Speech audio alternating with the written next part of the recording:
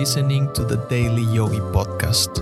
Every weekday, I'll share timeless yogi wisdom in bite-sized relatable lessons you can apply immediately to help you expand your perspective on life. After opening my restaurant in Texas, the online magazine Austin Eater visited us and wrote an article about Woco Loco. You can find the link in the show notes. The article mistakenly suggested that the term Woco Loco was a play on the word woke. In reality, the name came out in a much simpler way. We used woks, those rounded metal pans for cooking. Wok-o loco. Get it? It's as straightforward as that. The name rhymes and it's catchy. And while the company's values were influenced by the yogi philosophy, the name itself wasn't. In today's world, the term woke is frequently tossed around, especially in political discourse. It's often used mockingly, portraying those who use it as naive or overly optimistic. Some employ it as a defense against companies or individuals advocating for progressive values, improved human rights, and equality for all races.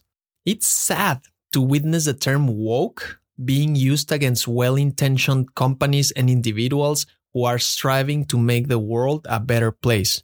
And of course, there's the other side to this matter. Some individuals consider themselves woke and act as if they were holier than thou, looking down on people who haven't yet embraced these ideas.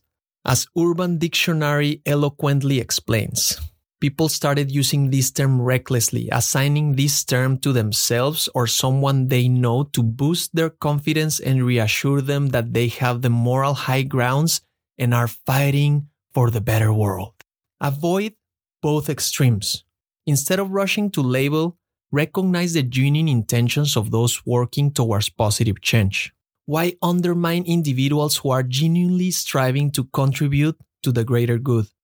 And rather than feeling superior to your fellow human beings because you may be more spiritually advanced, treat everyone as your equal.